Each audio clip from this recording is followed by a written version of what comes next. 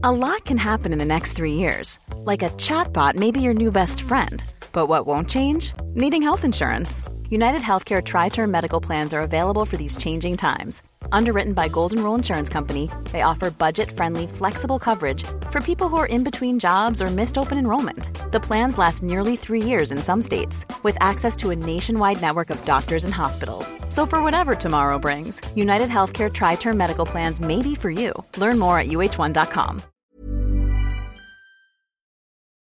On Tuesday night in Cleveland, the candidates came on stage from opposite sides. There was no handshake.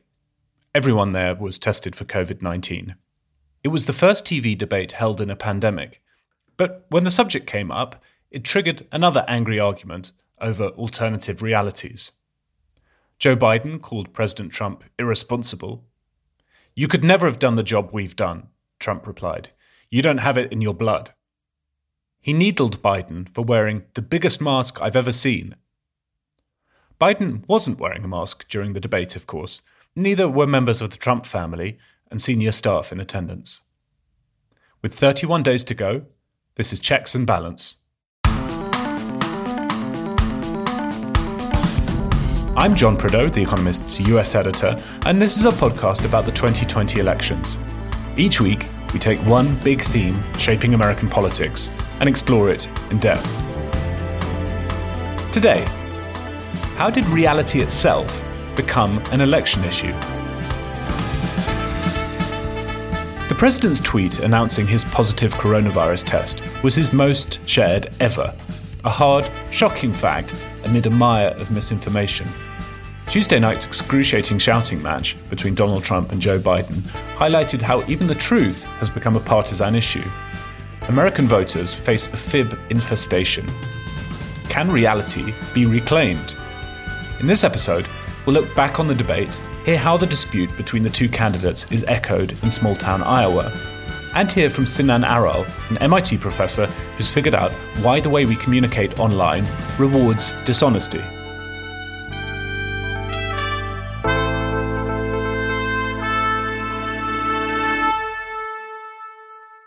With me, as ever, to discuss all of this are Charlotte Howard, The Economist's New York bureau chief, and John Fasman, the Washington correspondent. John, you're in Maine doing some reporting at the moment. How's that been? It is wonderful. I'm staying basically in the Maine summer vacation home of my dreams. It's a small plywood cabin near a lake. However, a summer vacation dream home in October in Maine is really extraordinarily cold. But I have a few mice to keep me company, and it's lovely. Charlotte, how about you? I'm doing well. It's been a funny week, other than feeling like my brain was put in a juice press from the debate. Doing fine. I'm pleased to hear it. So quick thoughts from both of you before we get into this podcast. By now, the whole world knows that Donald Trump and Melania Trump have tested positive for COVID-19. We can't know how this plays out, right? He may be just fine. He may bounce back after a few days quarantining. He may get sick. What are your sort of speculations on how this might or might not affect the race? It's funny. Boris Johnson, I was reminded by a friend and loyal Checks and Balance listener that Boris Johnson's approval ratings jumped when he was sick with COVID earlier this year. I wonder with Trump whether that will be replicated. I think it's less likely, in part because it's been a while since COVID first appeared, so we sort of know how it is that people contract COVID. And it's not that surprising, actually, that Donald Trump got sick, given the way that he's been campaigning. So I think it's a bit different from the Johnson illness, and the effect in the polls may be different, too. That's true. Obviously, we wish him well. If he does recover quickly, I can see him saying, you see, it's just like the flu, and I beat it, and getting a little bump. I think if he turns sick, then there are questions about who else may be sick in his inner circle. There are reports that he spent a lot of time prepping for debate in very tight quarters with his aides unmasked. This could affect how the White House runs. So it's early. It's too soon to say. But obviously, we hope the disease is mild for both him and Mrs. Trump. Obviously, this is the biggest news right now, given the proximity of the election. But we don't know what's going to happen. One thing we can talk about with more certainty is Tuesday night's debate that we all stayed up for. Back in October 1960, The Economist reported on the first ever televised presidential debate. Our verdict then was that calm, moderate statement and gentlemanly discord had prevailed between Richard Nixon and John F. Kennedy. Quite a contrast to this week. The consensus seems to be that it was the worst debate ever. It was bad enough watching it in English. This is what it sounded like in Japanese as the three simultaneous translators on national broadcaster NHK tried to keep up. オバマケアで最も重要なものですよね。私の質問を終わらせてください。上に聞かせてください。トランプ大統領、私がオバマケアに反対するのは、私は個人的ですから、選択の自由大切に。司会に話させてください。司会に話させてください。それにお答えください。この4年間で、あなたの総合的な医療保険改革を出しませんでした。Oh, man. Oh, good Lord. That was so painful. I don't know why you would put any human being through that. I think I preferred it in Japanese. I'm blushing in sympathy with the people who had to translate that simultaneously. Goodness. Well, let's talk about this debate. This is a very cable news sort of question. I'll put it to you, John Pasman, first. What were the highlights of the debate for you? Oh, gosh. I don't think there were any. The highlight was when it stopped. It obviously, President Trump comported himself in a way that I've never seen any candidate comport himself in a debate. I would say that Vice President Biden tried to hold on to some sense of normalcy, although he did call the sitting president of the United States a clown and tell him to shut up, which I thought was a lowlight in his own right. But really, it was just a 90-minute long wallow in the mud. Charlotte, the thing that grabbed the headlines from this debate was Donald Trump's refusal to condemn white supremacists in clear terms. But that didn't shock me quite so much as the end of the debate, when Chris Wallace, the moderator for Fox News, who I thought actually did a pretty decent job in the circumstances, I think he had a close to impossible job, Wallace asked both candidates whether they'd accept the result if they lost, and Donald Trump basically said no in many more words than that. That was an extremely striking moment. I think in past debates, when you think about the debates that we've had even in the past decade or since 2000, you think about some of the ideological differences between presidential candidates, between an Obama and a Mitt Romney, and Obama and McCain, George W. and John Kerry. Those were really matters of policy. And particularly among that group, also, there was an understanding that there was a certain degree of character. The debates were not about tearing down the other person's character or questioning anything having to do with the structure of American institutions. And this debate was just so striking in not being about ideology and then putting a huge, huge question mark over the basic structure of American democracy itself. And so I think it's worth noting just what a historic departure that is. The other striking thing was the extent to which the two candidates appeared to be inhabiting different realities, right? When Chris Wallace asked Donald Trump to condemn white supremacists, which is really one of the easiest things a politician can ever do. You know, it's not hard to say Nazis are bad. Donald Trump immediately pivoted to talking about Antifa, which he saw as the greater threat, or his insistence that he was, in fact, going to protect pre-existing conditions when he doesn't really have a healthcare plan. In that sense, the two candidates were just, there was no shared reality they inhabited at those moments. That's really worrying. Okay, thanks both. We'll be talking about that tear in the fabric of reality in American politics a good deal in this podcast. And in a moment, we'll look at how it's reflected among voters in Iowa. First, though, a reminder, if you're not an Economist subscriber, you're missing out. Signing up's really simple. You'll get the best offer by heading to economist.com/2020 election pod. If you are a subscriber, however, and sometimes listeners and friends who listen to the podcast who are subscribers tell me off for my hectoring tone at this point in the podcast, I want to thank you for supporting our journalism and all the correspondents we have all over the world who bring you your coverage weekly in The Economist and daily on our apps. You'll be able to read this week's cover piece on Joe Biden's relationship with business, Lexington's verdict on the debate, plus a brilliant column on culture wars in the UK. That link for a special rate is economist.com/2020 election pod. You'll find it in the notes for this episode on your podcast app.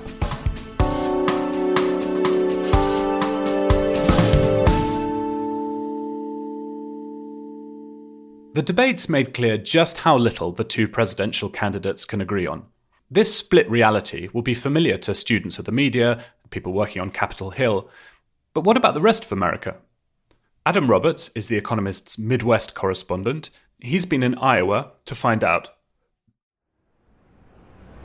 On the main street of Waukegan, 2 in the afternoon on a Friday, there's quite a few boarded up shops and a bit of a rundown feel to the town, but today is the day of the homecoming parade. I was in northern Iowa, near the banks of the upper Mississippi, looking for counties where political loyalties have swung wildly in recent years. So here comes the marching band now. Oh, okay, goodness sakes.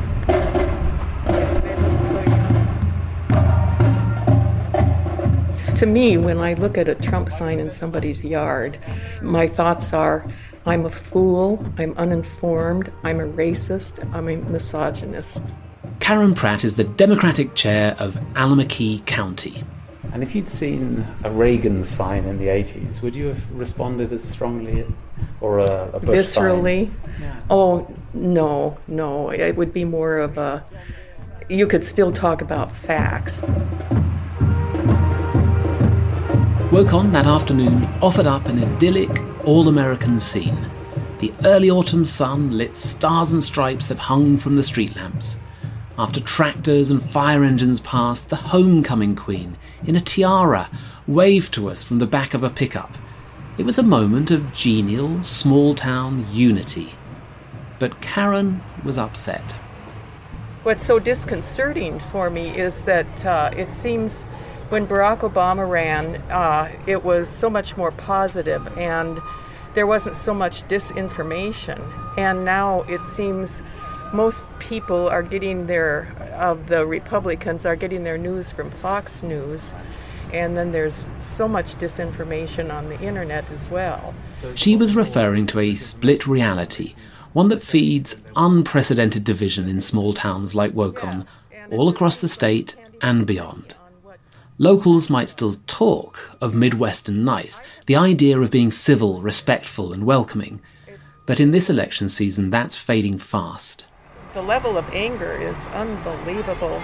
We've had so many of our yard signs stolen. Really? Oh, Yeah. You wouldn't believe it.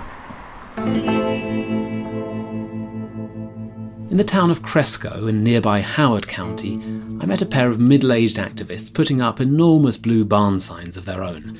The white lettering announced Trump, Pence, Make America Great Again. We were on the grassy roadside as the men hammered metal stakes into the ground. Their mood was brighter.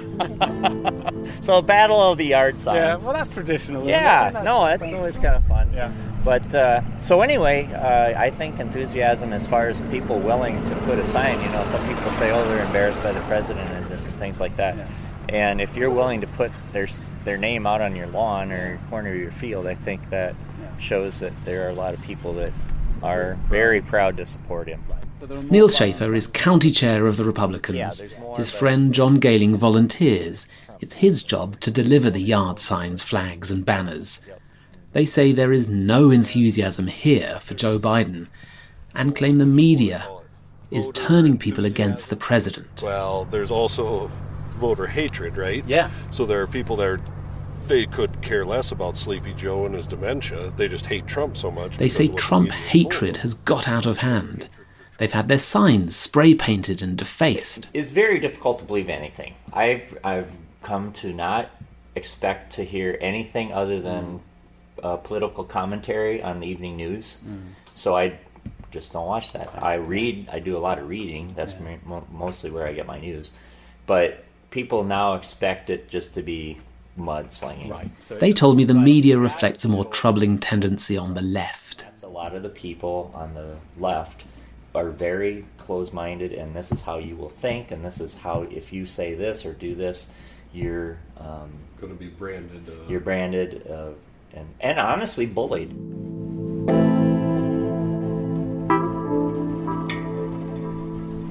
I'm on the main street in Decorah, which is a community college town with interesting restaurants, cultural, social life in northern Iowa, good for tourism and for recreation.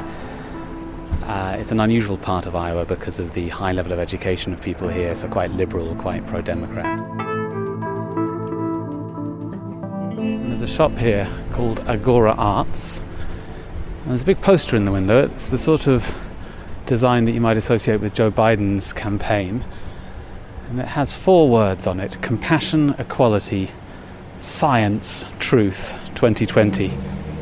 Biggest word of the lot, the biggest letters, are the letters of science.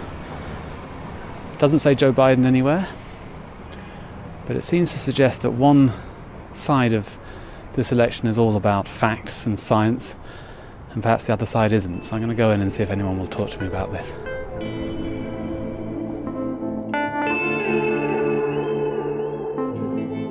Just put it up. Yeah. Oh, you put it up today? I did. I just put it up today. Oh, great. Because tomorrow, the Republican Party is hosting a parade, and it's a Constitution Day parade. But a lot of things that have happened in this area in the last 4 years have gotten extremely polarized. Gail Magnuson owns the gallery, which sells quirky pieces of local art, jewellery and kitchen gear. She says COVID-19 has only exacerbated political divisions in Decorah. I think almost everything that the Trump administration is doing right now is anti-science. I just am so a believer in, what science says. Yeah. And it says that the face masks are going to help. And so you wear one, right? Yeah. It's just a no-brainer to me. The environment for campaigning is increasingly toxic. One candidate in Howard County told me how a gunman had driven to her rural home and shot up yard signs in front of it. A party activist says his dog was poisoned. One party organiser told me she's been screamed and sworn at while handing out Biden signs. She's also reported to the police one abusive, violent threat that she received online.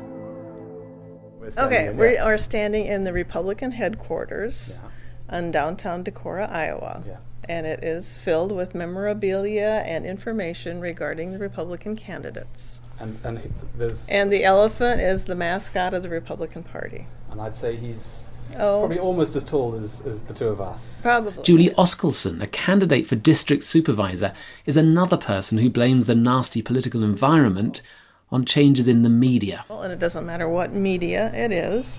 There's much more bias than when I grew up. When I grew up, I was during the time of Walter Cronkite, Harry Reasoner, where they did not insert bias. And so even when people say, well, I believe in science, and there are signs around our community that say, we believe in science. Well, who doesn't believe in science? Everyone believes in science. And what people are doing, they're going to choose a scientific study that meets their criteria to persuade somebody.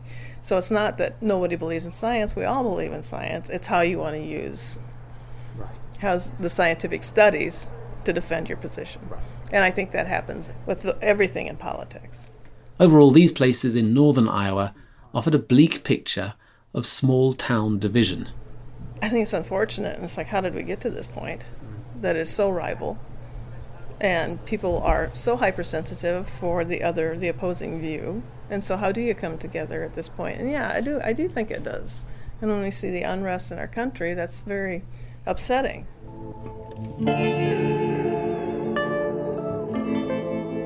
People do talk of somehow getting back to civility. Like Karen Pratt at the parade, Julie told me the rift needs to heal. John and Neil, the Cresco Republicans, offered a glimmer of hope.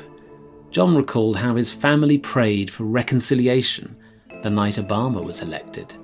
They say their families and congregations will continue to pray for the president, whoever it is.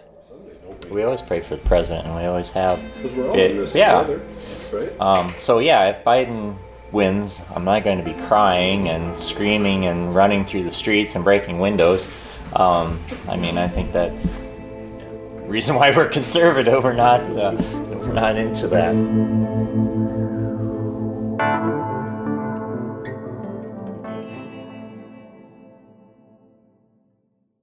So, John, you heard from Adam's reporting there in Iowa that the complaint on the Liberal side frequently is that conservatives have a worldview that's based on bad information, essentially. And on the Conservative side, the retort is that the media is biased against them, and so they have to seek out, their own sort of sources of truth. Does that echo what you found in your reporting as well?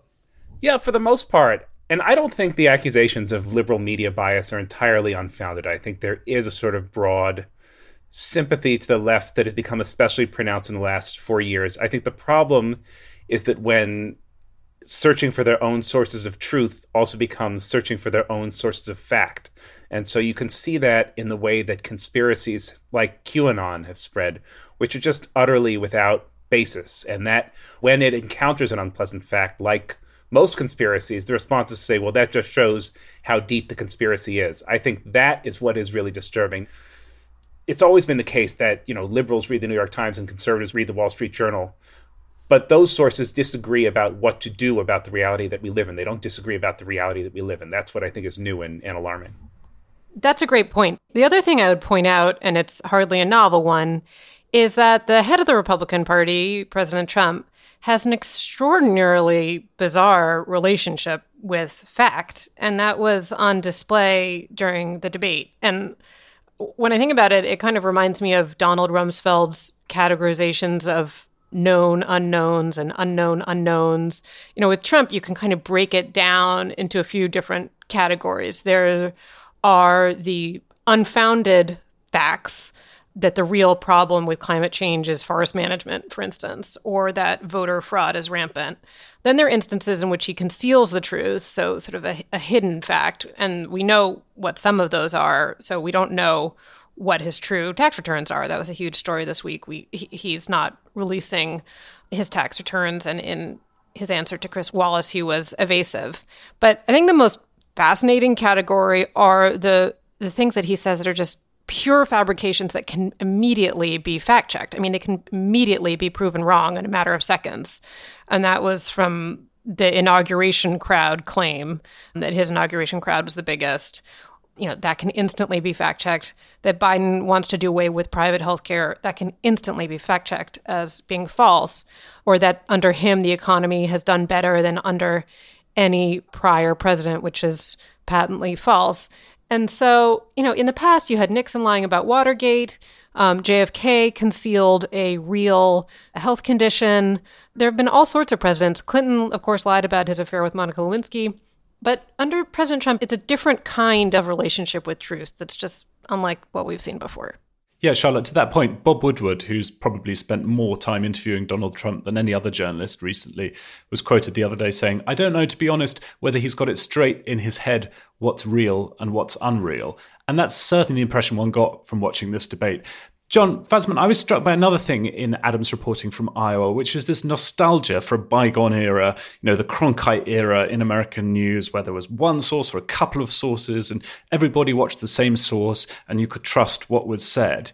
And yet, at the same time as that nostalgia exists, and I've heard it out reporting, I'm sure you have as well, people's behavior is the precise opposite of that. And all the incentives in media and on social media point in other directions. So on the one hand, you have this apparent yearning for this bygone era. On the other hand, you look at revealed preferences, how people actually behave, and it's the opposite. They run off to find news sources that confirm their set of biases rather than look to things that might challenge them. Yeah, I mean, obviously this problem is not completely new. When I had Adam's job in the Midwest, I'd always listen to Rush Limbaugh in the car, and that was in 2008. And it was a completely different news cycle on Rush than you would hear on NPR. So it's not like it's totally new. But what has been new really is the way, in particular, how social media helps to perpetuate not just a different point of view, but actively fake news. And so I was looking up at some of the data from a paper that came out in 2018 by some political scientists, Andrew Guess, Brendan Nyan, and Jason Reifler. And in the lead up to the 2016 election, about 1 in 4 Americans of voting age visited a fake news website, and Trump supporters accounted for by far the most traffic, though there were a few pro-Clinton fake news sites.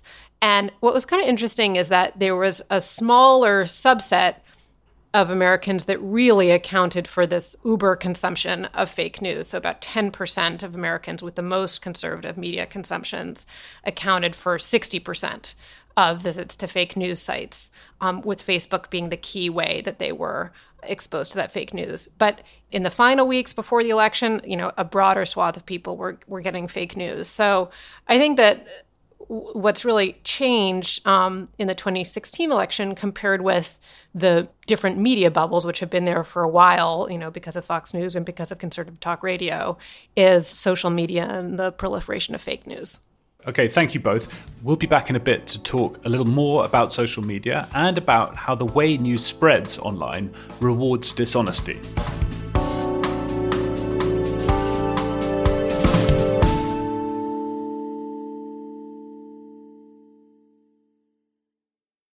As we heard from Adam's reporting in Iowa, people seem to instinctively understand how social media has helped spawn competing realities and enhance polarization.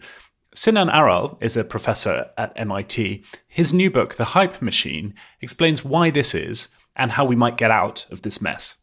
Social media runs on an attention and an engagement economy, and the business models hype us up. And so the algorithms favor that which is salacious, surprising, blood-boiling, and frequently untrue. And so this kind of material spreads farther, faster, deeper, and more broadly than the truth, and much more broadly and quickly than the debunking information can catch up to it. One of the things you propose in the book is that news on social media ought to be labeled for the benefit of consumers. Is that something that's sort of technologically possible, or is there just too much to label?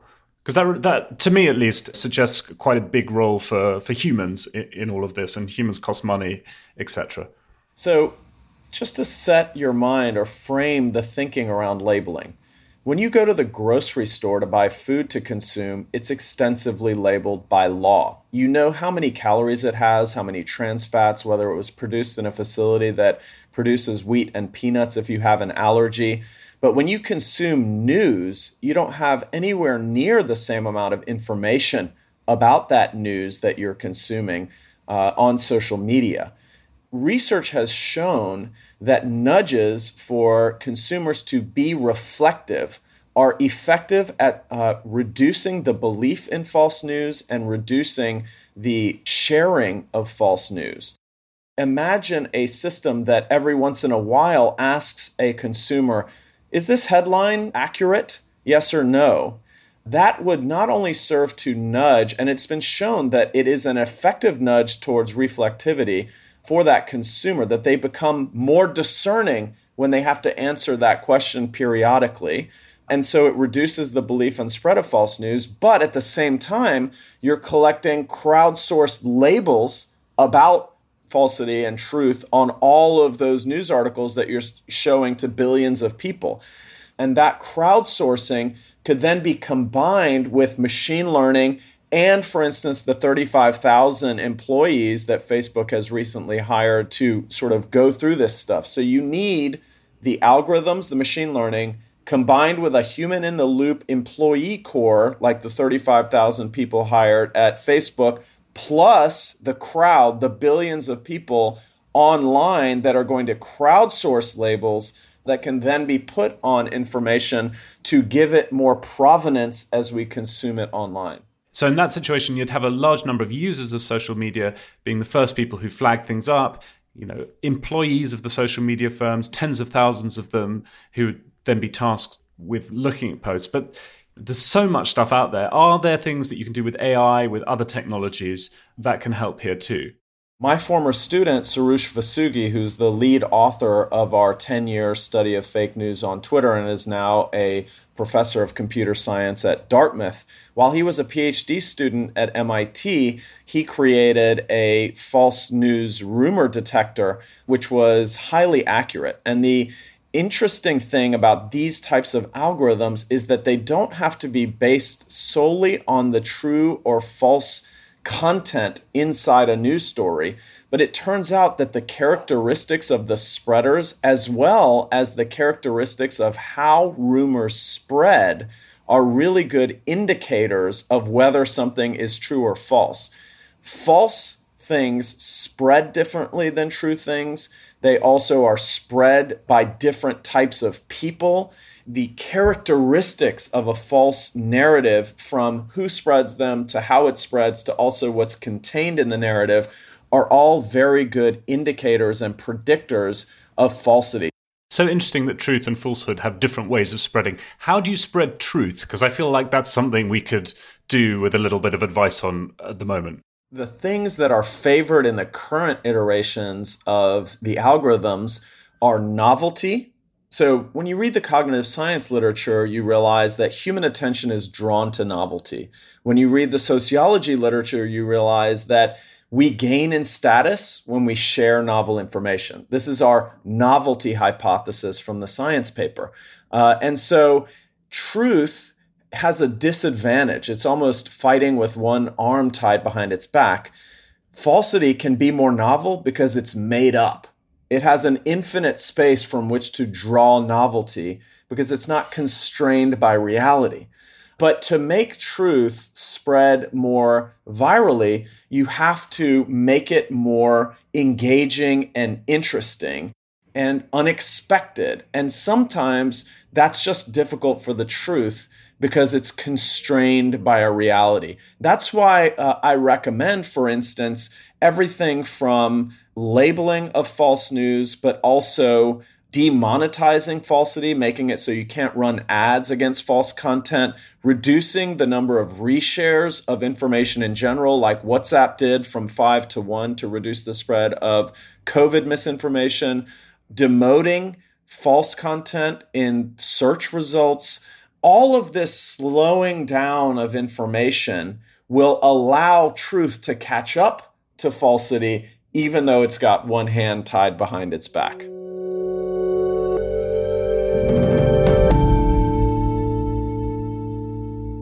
Charlotte, this is a discussion that can sometimes feel a bit abstract. So I pulled off a list of the stories that had got the most engagement on Facebook. That means the readers had spent time on them on Facebook, the most engaged stories in the 24 hours after the presidential debate. And I've got the top 8 here. I won't read all the headlines to you, but I'll just give you a smattering. The top one was Trump gets third 2020 Nobel Prize nomination. Another one was Chris Wallace faces intense backlash, including from colleagues over bias during the debate. Another one was Trump camp seeks extra debate rule, third-party inspectors to look for electronic device in candidate's ear.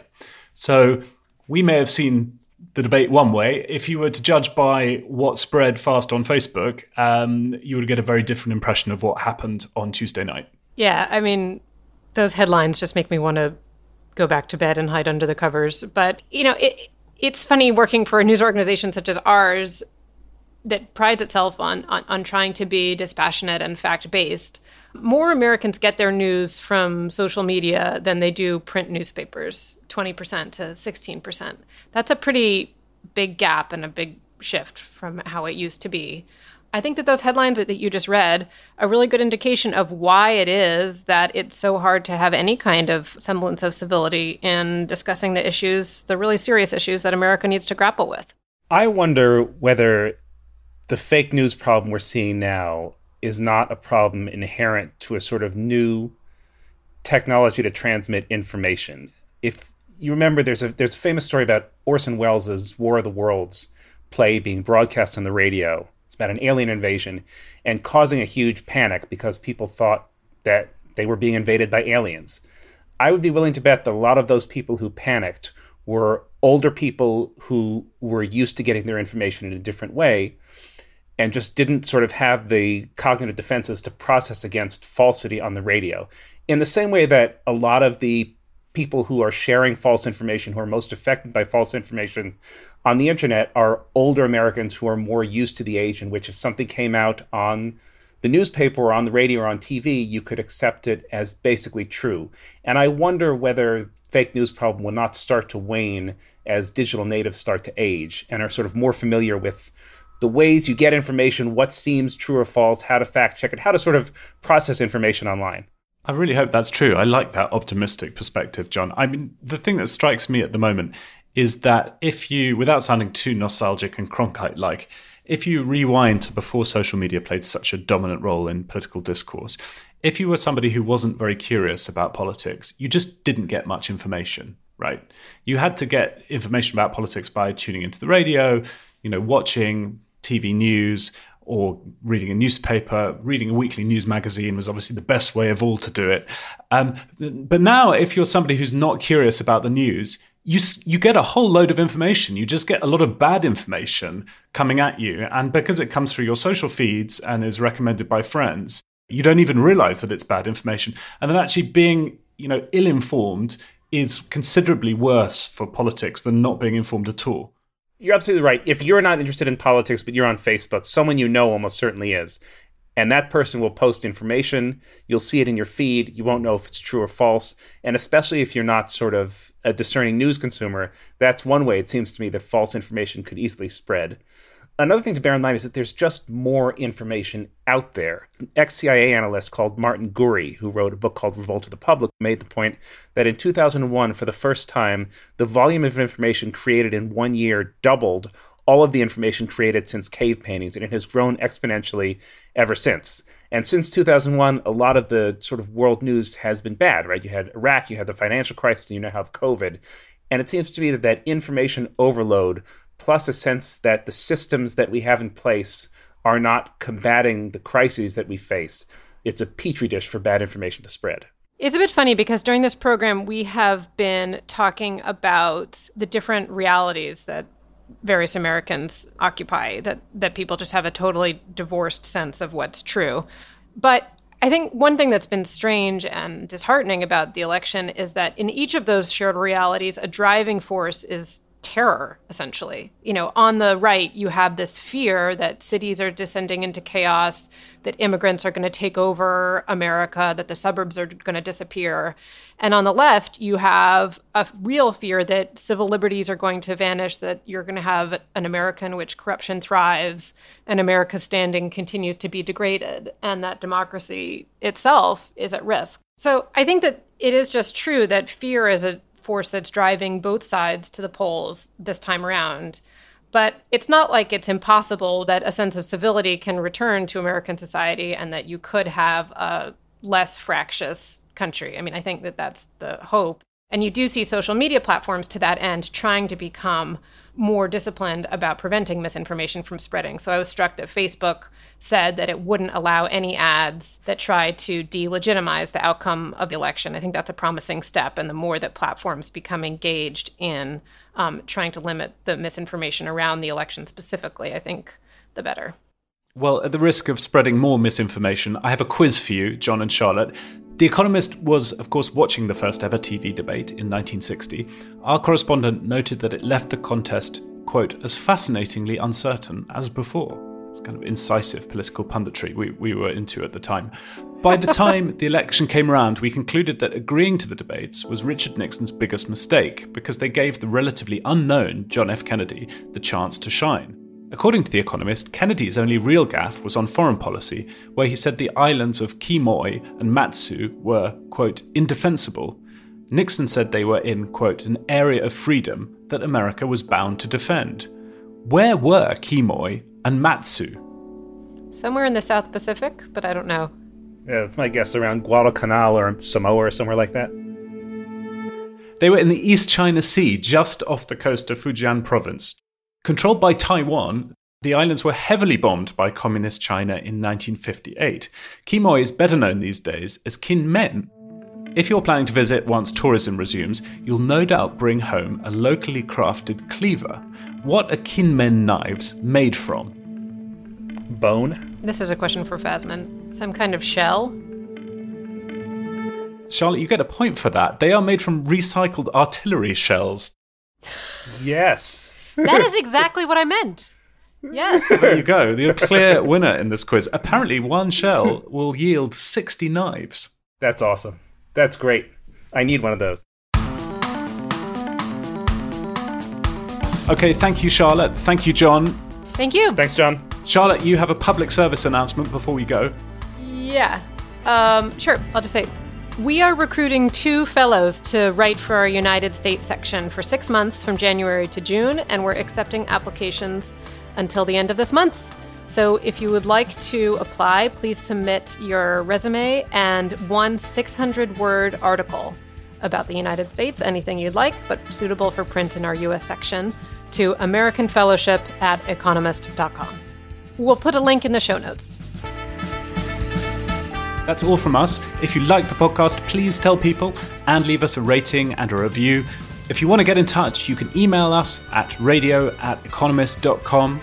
Last week, a particularly sharp listener spotted that we inadvertently promoted Senator Dianne Feinstein to chair of the Senate Judiciary Committee. She is, of course, the Democrats' ranking member on that committee.